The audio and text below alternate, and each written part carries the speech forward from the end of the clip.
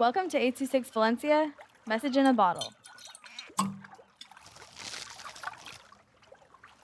Karens by Mendel Jew with 826 Valencia. I was so relieved when I got home. Oh boy. I wish I was never alive from the second I heard a racist word from the most annoyingly dirty voice to the time I never saw them again. And if I ever see them again, I will not be adventurous and try being aggressive. Even being passive will be very dangerous. And in the end, I will still feel like an adult. With any amount of intelligence, you won't get them away. Only skill can. I'm going to tell you now on how I changed their racist and braggingness to an embarrassed and finally giving up mind. It was a cool day in San Francisco when me and my brother decided to go play golf. I hopped in the car with my brother as my grandpa took the calm without any bumps road. Things were going well. I could see anything that could get in the way of a simple round of golf.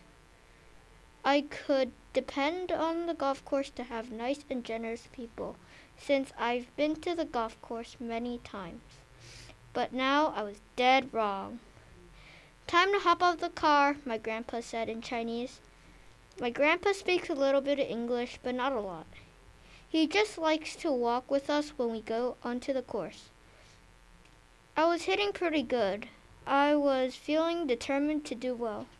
I could hear the trees rustling, the birds, the birds chirping, and my grandpa saying, "Nice shot," to me and my brother.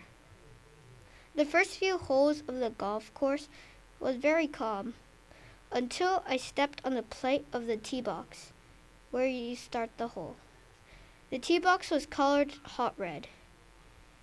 "Hey, you little ching chong, hurry up and hit the ball, you idiot."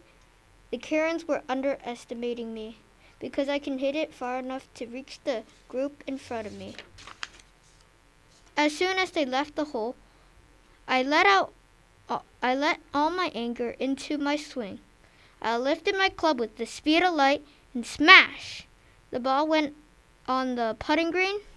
My brother also hit a nice and high ball landing softly on the green. I glanced at the Karens.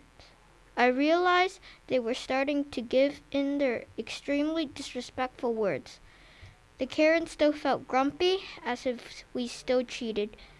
Even after driving them away, my anger still flowed rapidly through my body because of those words.